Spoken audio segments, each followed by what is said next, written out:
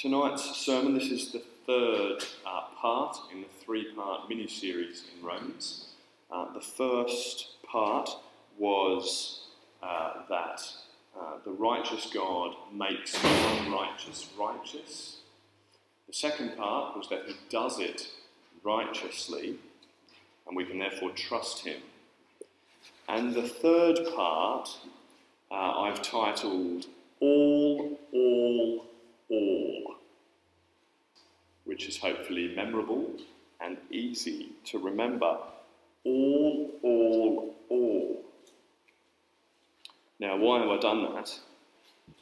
Because what I hope that we will see tonight is that this gospel about God's Son is a message for all. If you're anything like me, then you will find it easy to wander through life being mainly concerned about the next thing in front of you. What am I going to eat? What am I going to wear? What time am I going to do this? What's the next task that I'm supposed to be doing? And it's easy to forget about the unseen world, about what God is doing in the world. It's easy to forget about what God will do in the world in the future, about this present world coming to an end, about the Lord Jesus returning and bringing in the new creation, of him raising the dead to life and ushering in his eternal kingdom. It's easy to just go through life forgetting that in our mundane day-to-day, that is what is truly happening in the world. All around the world, God is gathering people to himself, and being a part of God's kingdom and belonging to Jesus is the most important thing that is happening in the world and in our lives. And so I hope that tonight, by an impression of the word, our eyes will be lifted and our eyes will be opened to this global gospel, this global gathering of people to God's Son. And that will give some grandeur and gravity to our lives. And that we will see that our lives find their purpose in his purpose.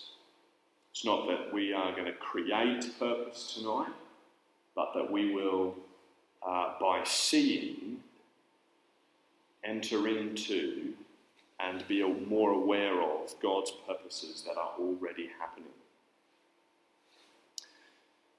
So,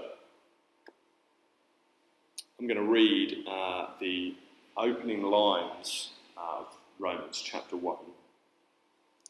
And I want to tee up in the background that right from the beginning, Paul is concerned to get a global picture in our minds.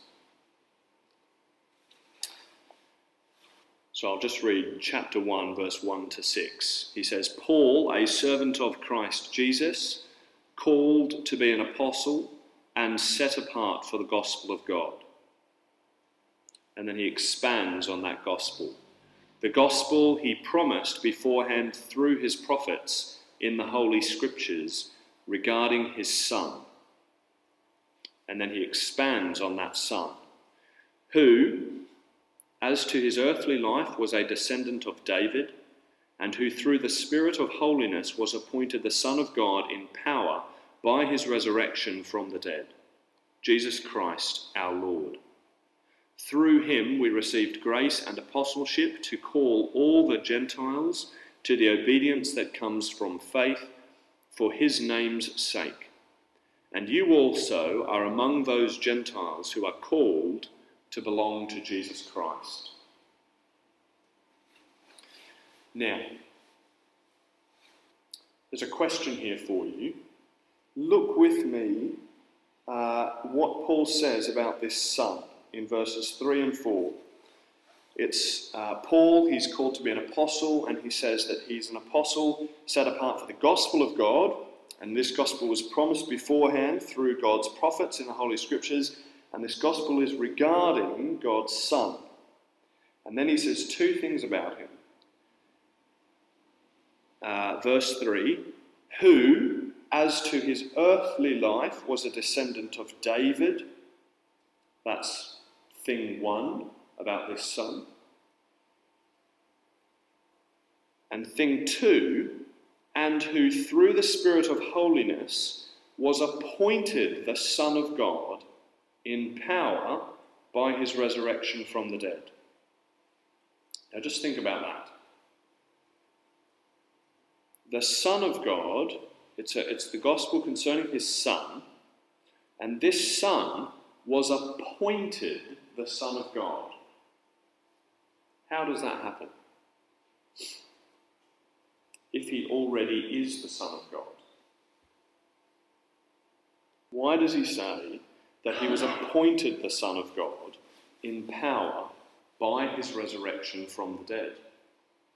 Is Paul saying that he became the Son of God somehow by his resurrection from the dead? I think he is. But what do I mean? Well, it depends what we think by the phrase Son of God. Now the thing is, in the Bible, the phrase Son of God can be applied to all different types of people, even the nation of Israel. So Adam can be referred to as God's son. We find that in the genealogy, in I think it's the Gospel of Luke. As he's working his way back from Joseph, he ends up getting to Adam, and then he says, Adam, the Son of God. Not only so, but the nation of Israel can be called God's son. Moses says to Pharaoh, I want you to let my people go. I want you to let my firstborn, Israel, go. So that's the nation can be referred to as God's son. David can be referred to, King David, as God's son. And so the phrase Son of God doesn't strictly refer to the Son of God in a divine sense, but it can refer to the Son of God in a functional sense. And I think that that's what's happening in these verses. And I think what's happening is the phrase, the Son of God, is being used to communicate that Jesus was appointed God's king. And so Son of God is a way of talking about Jesus as God's king. Now, in the background to this opening section of Romans, we have... Sorry, let me just, before we do that, let me quickly show you a couple of other points in the Bible where you get this same kind of language. And some of them are seen in Acts. So in Acts chapter 2, verse 36, just turn there quickly. In Acts chapter 2, verse 36, we read this.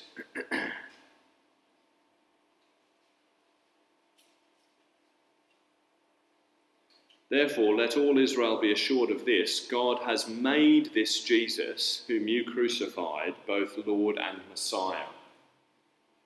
God has made this Jesus, whom you crucified, Lord and Messiah. He has made him that. He has appointed him for that role. Or in Acts chapter 17, verse 31, we read this. For he has, this is God, set a day when he will judge the world with justice by the man he has appointed. He has given proof of this to everyone by raising him from the dead. Jesus is that man appointed, and I'm saying that he is appointed as Lord or King or Son of God. And that's the same kind of idea that's happening in Philippians chapter 2, verse 6 to 11, that famously called the Christ hymn, which talks about the humbling, the humility of Jesus, where it says that he, being in very nature God, did not consider equality with God something to be used to his own advantage. Rather, he made himself nothing by taking the very nature of a servant. Being made in human likeness and being found in appearance as a man, he humbled himself by becoming obedient to death, even death on a cross. So the movement here is that the Son of God, who is in very nature God himself, humbles himself in the incarnation, becomes obedient to death, even death on the cross. And then it says, verse 9, therefore God exalted him to the highest place. But he's already said that he is in very nature God. Isn't God in the highest place? But here in verse 9 we have God exalted him to the highest place and gave him the name that is above every name, that at the name of Jesus every knee should bow in heaven and on earth and under the earth, and every tongue acknowledge that Jesus Christ is Lord, to the glory of God the Father. They acknowledge the name that I think he's been given is the name Lord. He is the Son of God. And that is a position that he has been exalted to after his incarnation. So the Son of God had a mission. He was descended of David according to the flesh. That is what Paul says here at the beginning of Romans. But then he says, he was also, through the Spirit of holiness, appointed the Son of God in power. That kind of means powerfully appointed the Son of God by his resurrection from the dead.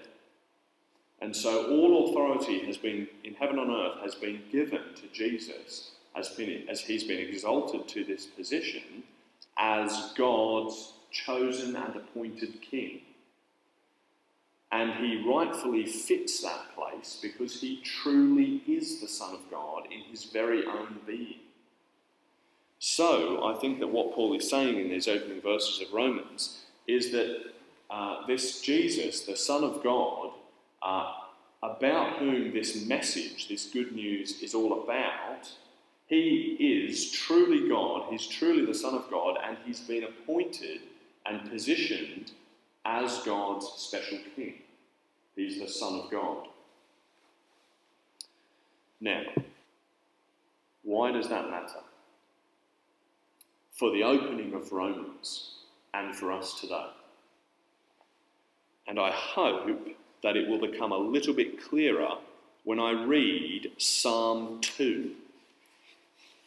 Because I think that Psalm 2 is in the background. Romans is a book about how the good news has gone out to all of the Gentiles. The Gentiles are the nations. And it's a book about how if anyone believes in their heart that Jesus Christ is Lord, that's Romans chapter 10, and confesses with their mouth that confesses with their mouth that Jesus Christ is Lord and believes in their heart that God raised him from the dead, they will be saved.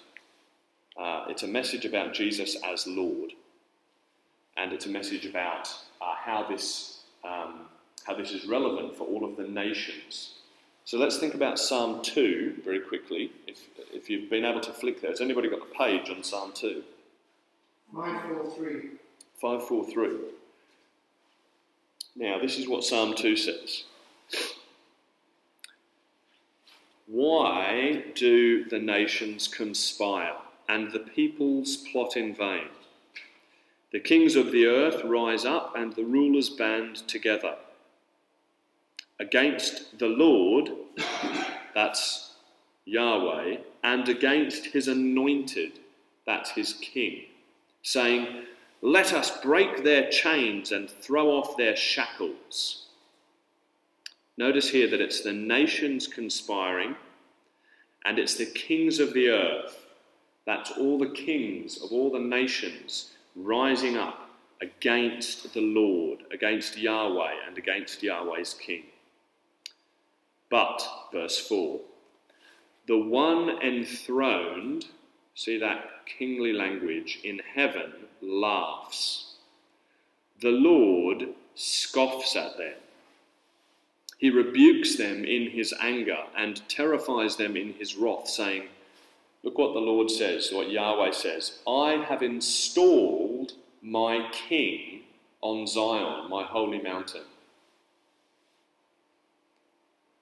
I will proclaim Yahweh's decree.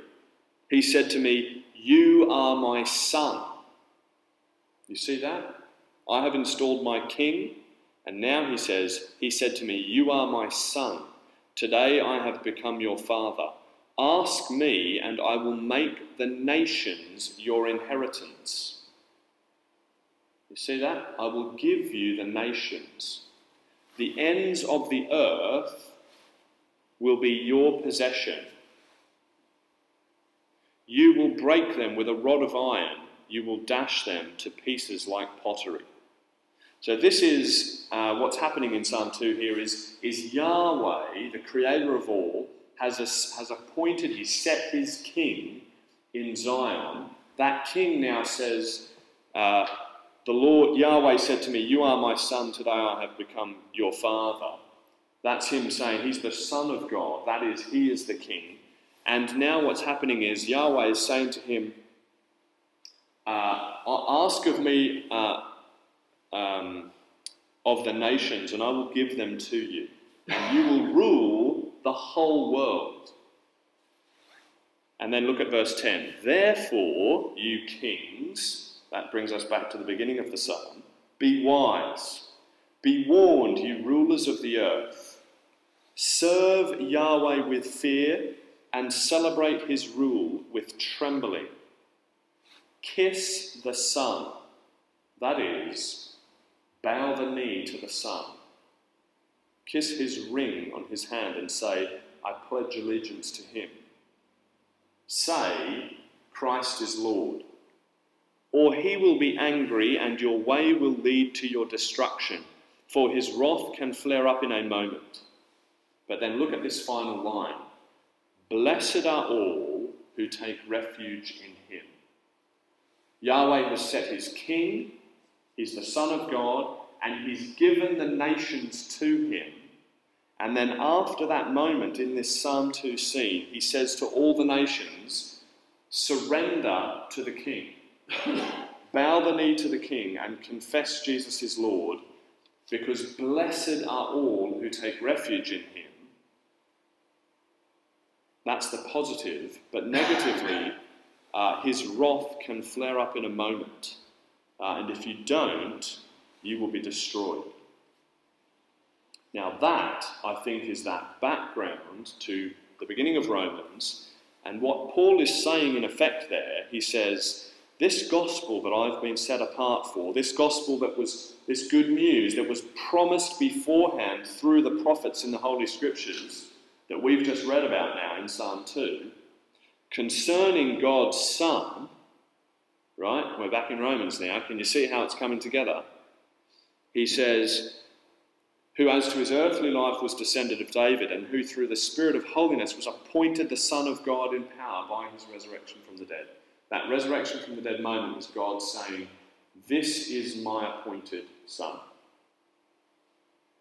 Psalm 2 is happening.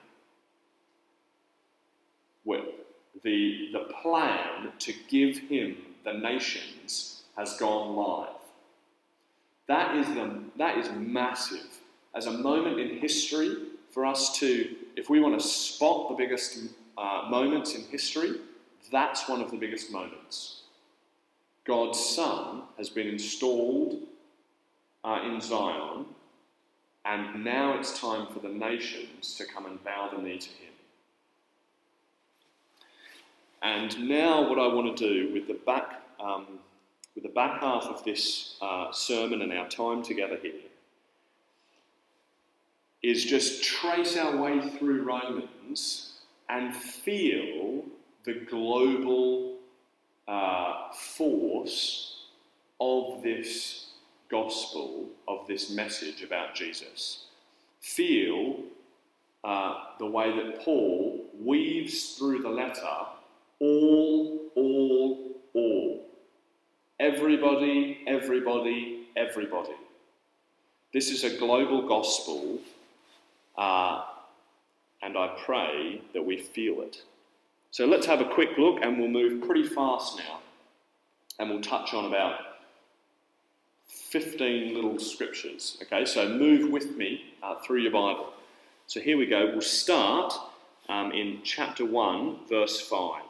And we're just going to spot how often this theme of everybody, how widespread this gospel is.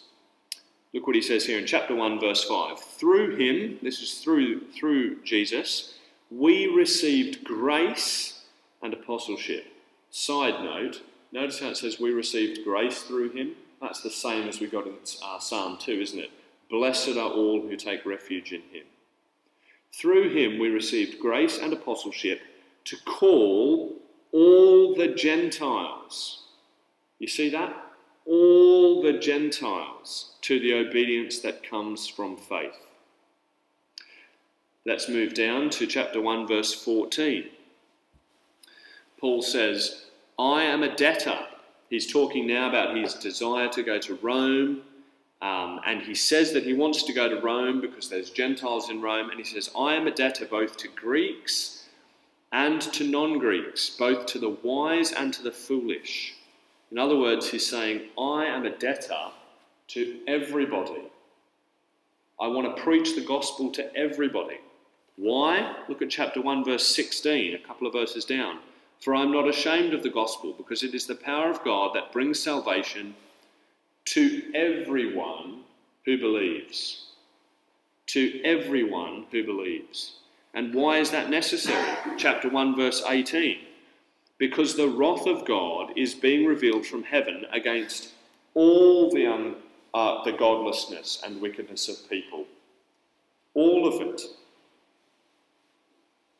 Everybody, ultimately, Paul says, is in trouble. Unrighteousness is everywhere. Sin is a global problem. And that's going to be a problem, chapter 2, verse 6 now, because God will repay each person according to what they have done. Everybody will be repaid. To those who by persistence in doing good seek glory, honour and immortality, he will give eternal life. But for those who are self-seeking and who reject the truth and follow evil, there will be wrath and anger.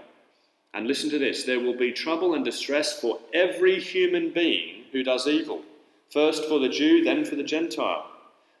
But glory, honour and peace for everyone who does good. First for the Jew, then for the Gentile. For God does not show favouritism.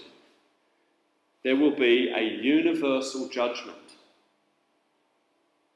Look what Paul then says in chapter 3, verse 9 to 12, when he gets to the end of his analysis of humanity, and he's saying that we are hopeless. He says in chapter 3, verse 9, what shall we conclude then? Do we Jews, that is, have any advantage over the Gentiles? Not at all, he says, because we have already made the charge that Jews and Gentiles alike are all under the power of sin. When Paul says Jews and Gentiles, that means everybody. They're the two categories of people in the world. When he says they're all under sin, all are under the power of sin. And then look how he goes on about this, how wide this problem is in verse 10 and 11. There is no one righteous, not even one. There is no one who understands. There is no one who seeks God. All have turned away. They have together become worthless. There is no one who does good, not even one. Can you feel the global problem? And look what he says in chapter 3, verse 19. Then he says, now we know that whatever the law says, that was the Jewish law, it says to those who are under the law, and it says it to them by way of example, so that every mouth may be silenced. Every mouth and the whole world held accountable to God. The whole world held accountable to God.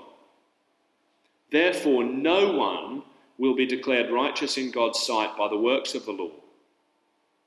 No one will be declared righteous in God's sight by the works of the law. And then Paul comes into his good news, and just as the problem is widespread and it is relevant for everybody, everybody's in a hopeless situation, then Paul says, but now, chapter 3, verse 21, apart from the law, the righteousness of God has been made known, to which the law and the prophets testify. This righteousness is given through faith in Jesus Christ to a few people. No, that's not what it says. To all who believe. There is no difference between Jew and Gentile, for all have sinned and fall short of the glory of God, and all are justified freely by his grace through the redemption that came by Christ Jesus. Can you feel how widespread this is? Everybody has sinned, and everybody is justified by faith alone. That's the way they're justified now. It's the same solution for everybody.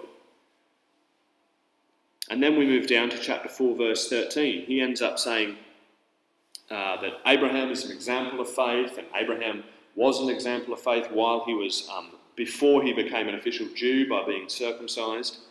And then look at this global scope popping its head up again here in chapter 4, verse 13. Look what was promised to Abraham.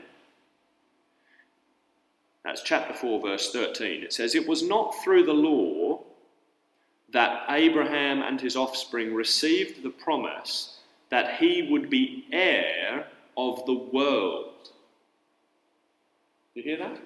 Heir of the world.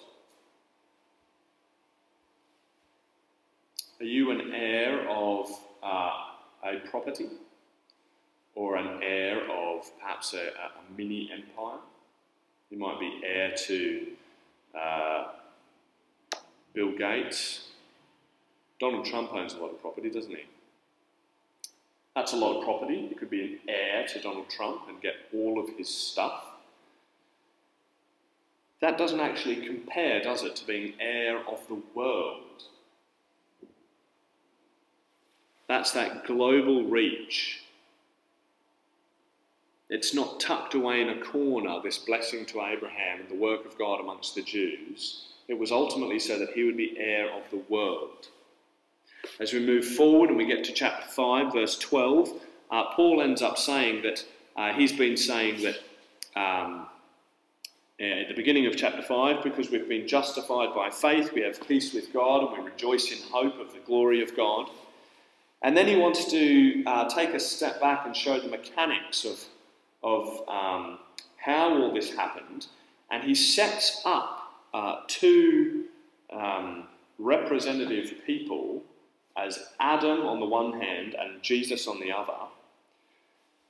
And look what he says in chapter 5, verse 12. And he wants to talk about how widespread sin and death was through Adam. Look, therefore, just as sin entered the world through one man, and death through sin, and in this way death came to all people, because all sinned.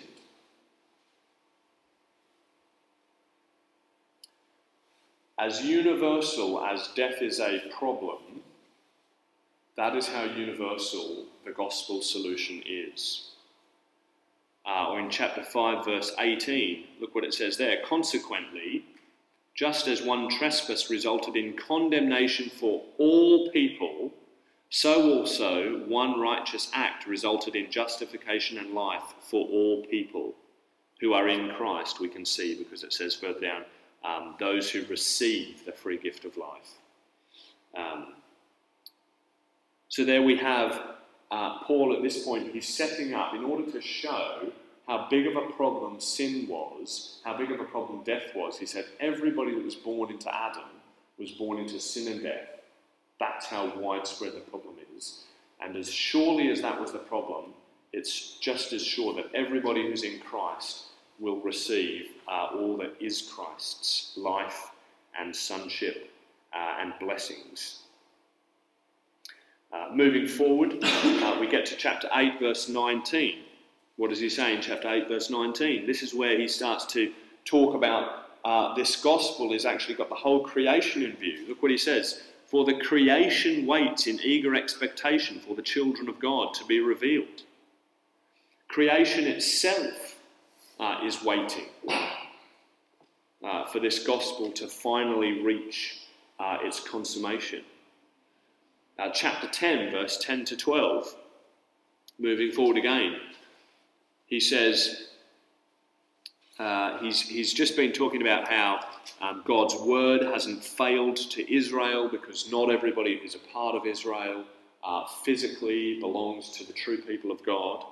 And then he wants to say, however, that the message is for everyone who believes. And so he says in chapter 10, verse 10, for it is with your heart that you believe and are justified, and it is with your mouth that you profess your faith and are saved. As Scripture says, anyone who believes in him will never be put to shame. Anyone who believes in him.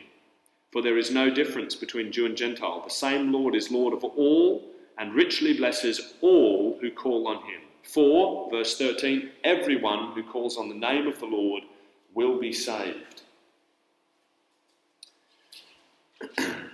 As we move down, we get to chapter 14, verse 9 to 12. And look what he says here. He's talking about Jesus, and he's talking about how everybody belongs to Jesus. And he says, for this very reason Christ died and returned to life. Why? So that he might be the Lord of both the dead, those who are dead now, the presently dead, and the living. You then, why do you judge your brother or sister, or why do you treat them with contempt? For listen to this, for we will all stand before God's judgment seat. It is written, as surely as I live, says the Lord, every knee will bow before me, every tongue will acknowledge God. Every knee, every tongue. So then, verse 12, each of us will give an account of ourselves to God. He's the Lord of all. All will stand, every knee will bow, every tongue will confess, and each of us will give an account. In the chapters that we blazed over, from 9 through to 11, Paul takes time defending and saying this gospel is in line with what God has always been doing. What God's doing at the moment is he's gathering in the Gentiles. That's God's purpose at the moment. This is the phrase that he uses. He says, I do not want you to be ignorant of this mystery, brothers and sisters, so that you may not be conceited. This is for the Gentiles. He says, Israel, that's the Jews, has experienced a hardening in part until the full number of the Gentiles has come in. It's that Psalm 2, the global gathering is happening. Now, why have I done that? And why has Paul woven through this letter all these signals that speak about how widespread and how widely relevant the gospel is? And I think it's because it's just simply true. It is a message for all people. We are all lost apart from Christ, and everybody needs his salvation. Secondly, because I think he wants the Romans to feel that sense of mission, that importance that Jesus is God's king, he's the global king on the throne, and that he wants them to get on board with this mission because he wants their support. And so we'll finish just by looking at what Paul says at the end of his letter in chapter 15, verse 18 to 24. He says this, We'll start at verse 17. He says, "Therefore I glory in Christ Jesus in my service to God. I will not venture to speak of anything except what Christ has accomplished through me in leading the Gentiles to obey God by what I have said and done, by the power of signs and wonders, through the power of the Spirit of God. So from Jerusalem all the way round to Illyricum, I have fully proclaimed the gospel of Christ. It has always been my ambition to preach the gospel where Christ was not known, so that I would not be building on someone else's foundation." You see that? He wants to preach the gospel of Christ where Christ is not known, so that he's not building on someone else's foundation. Rather, he says, as it is written in Isaiah, "Those who were not told about him will see, and those who have not heard will understand." Paul's banking his life on that word. That's what Isaiah said. Those who were not told about him will see, and those who have not heard will understand. Paul says, therefore, that's why I want to be going to places where Christ hasn't been named. And then he says, verse 22, "This is why I have often been hindered from coming to you, Romans. I haven't come to you yet because the gospel has already got to you, and I want to go to places where the gospel hasn't been preached, because I feel the burden, I feel an obligation to Greeks and barbarians, to the wise, to the foolish. So I want to preach the gospel to everybody, because everybody's lost in Adam. Everybody can be saved in Jesus. God's King is on the throne and judgment day is coming, but grace is being poured out right now." And then he says in verse 23, "But now that there is no more place for me to work in these regions, and since I have been looking for many years to visit you, I plan to do so when I go to Spain." So he said, can you see that? He's got his sights on Spain and he wants to go via Rome. "I hope to see you while passing through, and that you will assist me on my journey there after I have enjoyed your company for a while." That you will assist me on my journey there. So I think what Paul's done is he's shown them this global gospel. He's told them about his part in that. He's an apostle to the Gentiles. And he says, now I want your help as I come and visit you, and I'll be encouraged by you, and then head off onto Spain. And I want you guys to be on board with that same mission when I get there. And why does he say that? As a preacher himself. And I'll just finish by reading some words from chapter 10 again.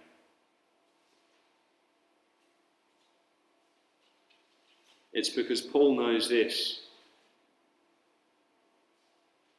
And I hope that as we finish, you'll notice that Paul doesn't, although there's all these threads in the letter about mission, Paul is a missionary to the Gentiles. Everybody needs to hear this message. He doesn't actually say to them, get on board and be missionaries. He flags up a few workers at the end of the chapter.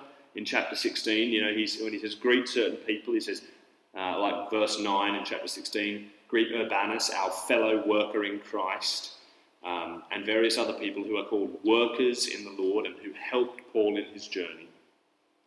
But he doesn't tell them specifically to be missionaries. And so I'm not going to do that either. My hope is just that our hearts, purely by hearing about this reality, follow their natural course. And that overflows to an impulse of godly living and support in some way for that mission. Look at what he says then as we close. In chapter 10, verse 11 to 15, he says, as Scripture says, anyone who believes in him will never be put to shame. Anyone. For there is no difference between Jew and Gentile. The same Lord is Lord of all and richly blesses all who call on him. For everyone who calls on the name of the Lord will be saved. How then can they call on the one they have not believed in? And how can they believe if in the one of whom they have never heard? And how can they hear without someone preaching to them? And how can anyone preach unless they are sent? As it is written, how beautiful are the feet of those who bring good news. And how can anyone preach unless they are sent? And we'll close there. Let's pray together. Father in heaven, thank you for this word. Thank you for lifting our eyes tonight to your Son on the throne and to that mission of gathering in all the Gentiles, of whom we are a part. I pray, God, that you would open up our eyes and our hearts to see that mission, to see the global scale of what we are caught up in.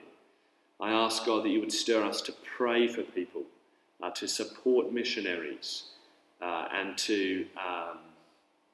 whatever other works that you want to achieve in our hearts tonight through this word.